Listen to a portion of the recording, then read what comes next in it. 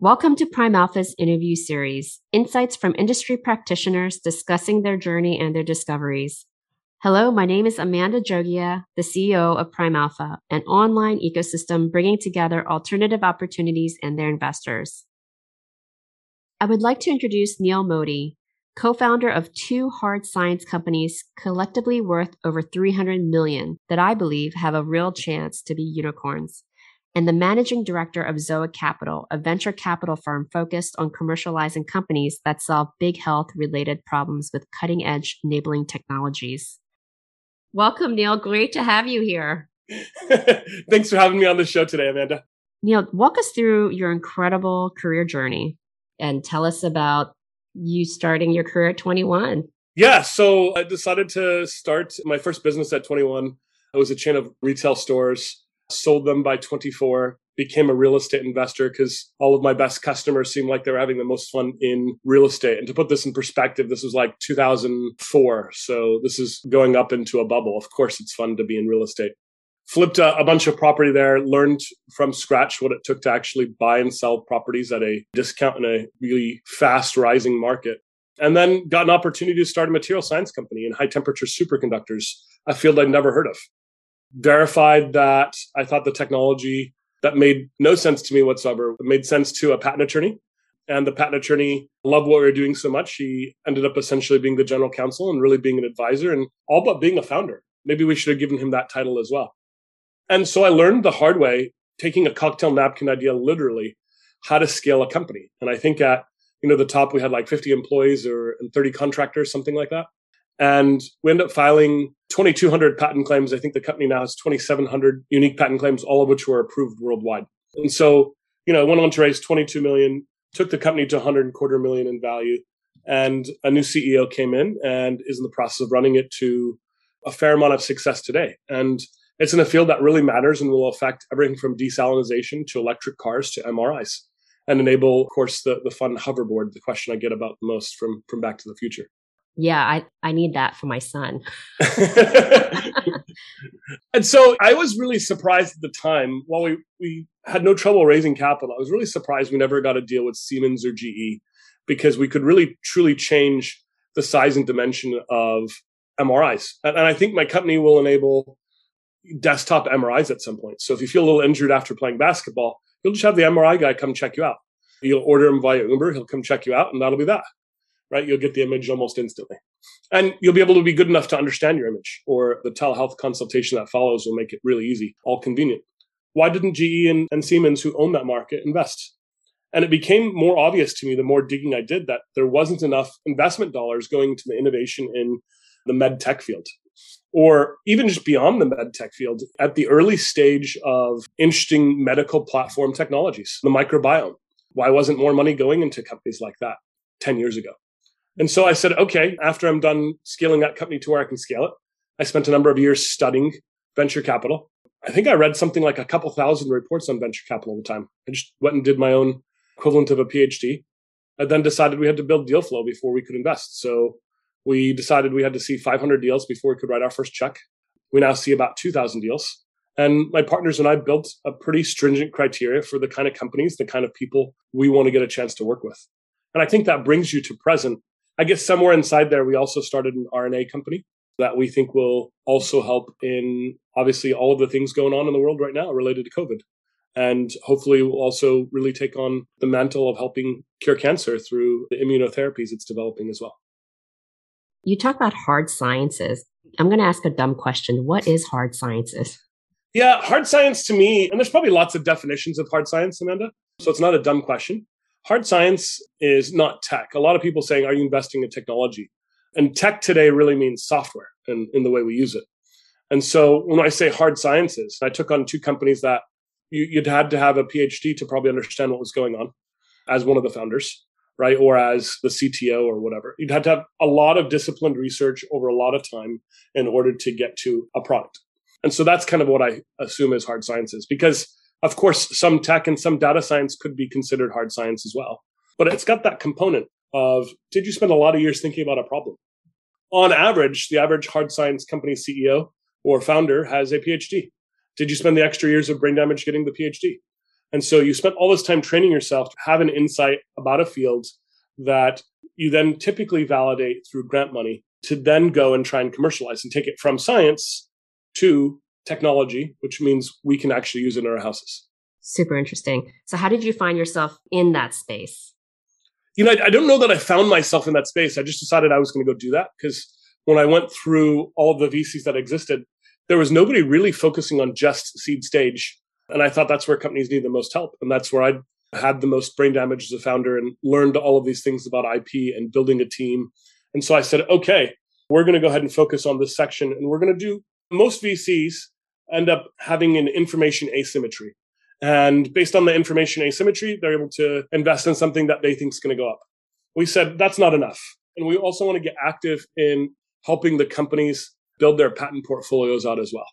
And so we thought that the two components together would help all of our companies really achieve the goals that they were after from day one, and also create optionality and a hedge. The optionality, what if the market they're going after fails or the product they're going after gets leapfrogged? If they've built a robust enough platform, and that's for me to help choose in the beginning, right? Do I think I'm choosing the right kind of platform to invest in? It should have other uses than the original intention. So we get maybe potentially another shot on goal if we've been spending money correctly and not overspending money correctly, right? And then if the company should fail and we've built out the patent portfolio to cover these important areas, we should have something to potentially sell, which is even good for the founders. So while I thank God we haven't had any companies go that way since we started investing in 2018, all of the companies we've invested in have had major value inflection points. And a lot of that has to do with IP. A lot of that has to do with their own technological progress. I hear in your voice, I feel like there's a very strong value system. You talk about meditation, you talk about helping in the health world. So how did you decide to focus on solving health problems? I actually thought that I flipped real estate and really enjoyed that. And I really like building stuff. And so I said, okay, how do I build stuff with technology that has a chance to scale to affect the world? And the obvious answer to me was healthcare. And so I was going to put together a thesis on how I was going to look at healthcare and look at the sections where I thought they were low risk, potentially truly affecting all of humanity. And those were the kind of criteria I chose to say, here's where I want to be. Super thoughtful. What was that catalyst that led you to launch Zoic Capital? Catalyst that led me to launch Zoic Capital. I just saw an underfunding in the field, right? So we see 2,000 deals a year probably today. I don't know the exact number. It's probably between 1,500 and it could pass 2,000. We'll see about 2,000 deals this year. And to imagine that at least half of those are interesting ideas and couldn't get funding seems really strange to me, right? And so the other thing that's happened since COVID is we've seen a big decline in round A valuations, but round B valuations are even higher. So we think this is maybe the very best time in history to invest in this space where we see this delta. We're just following normal valuations. So you've got a group of folks who really need help in investing in their companies. You've got really interesting valuations, and you've got technology that can help change the world. It seemed like a no-brainer to want to spend time there.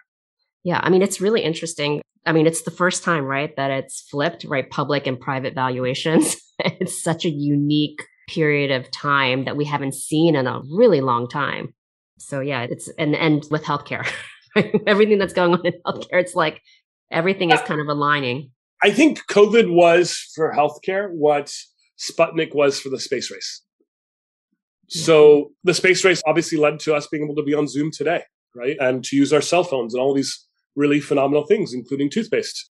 There's just a plethora of new technology came out of it. And I think COVID has accelerated the use of technology and the innovation and development that's going to happen in the field. And I don't think there's going to be any slowdown. We've seen before COVID that pharma was typically underowned by the indexes and the mutual funds. And now it's going to be probably overowned for a little while. And I think it's probably going to have its day the way tech has the last 8-10 years. My wife works at Microsoft, so it's been fun to see the stock go up, right? And see what the tech giants are really doing. And when she talks about why she loves working there, she said, it sounds a little like me. I like working at scale. I like starting to build scale. She likes working at scale.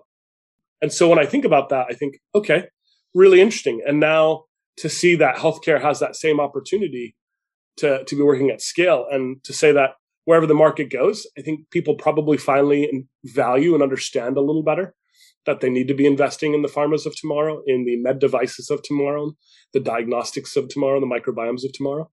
I think that will keep healthcare at the forefront for the rest of our lives and keep it as a dominant industry the way tech has been the last 10 years. Yeah, I feel like more innovative tech is going to the masses and people are embracing it. So people are having to become much more savvier than they ever had to be. And so things are getting accelerated, which I think is pretty cool. I totally agree. So let's talk about what makes Zoic unique. I think we've talked a little bit about IP, obviously, and how we really try and help companies scale up their IP efforts, whether they need to get to 2,700 claims or whether they just need to get 20 claims. Obviously, those are different programs. But I think what makes Zoic unique is that everybody here has been an operator, has really done something in industry. And as a result, we understand what it takes to scale out a product and what issues it may have. And we don't really freak out when a company has a bump in their milestones, right? We just say, what can we do to be helpful? And I think a lot of that comes from just being thoughtful, right? Can we look at this problem objectively? Can we build a process to look at problems and selection objectively?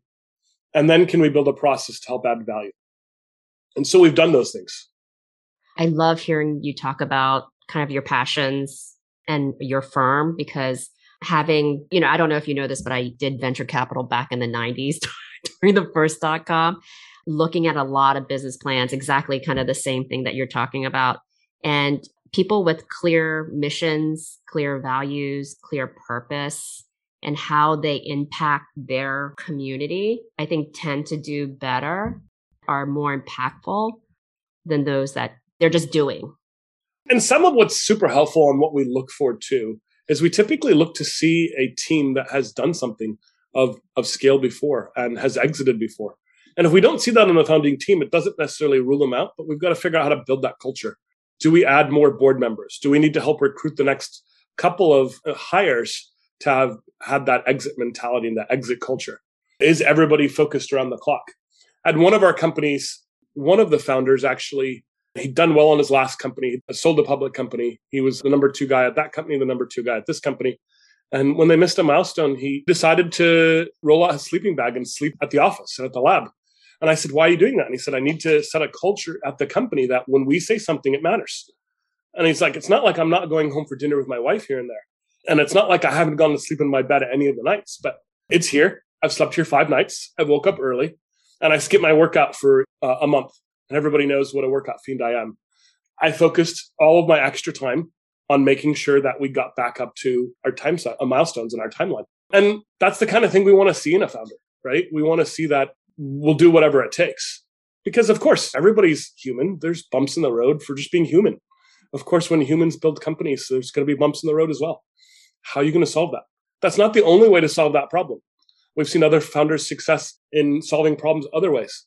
The point is, if you've had success before, you know that you just have to put in more problem-solving horsepower to get through the problem. Yeah. And so some of what we're looking for when we're investing is, do they have that thought process?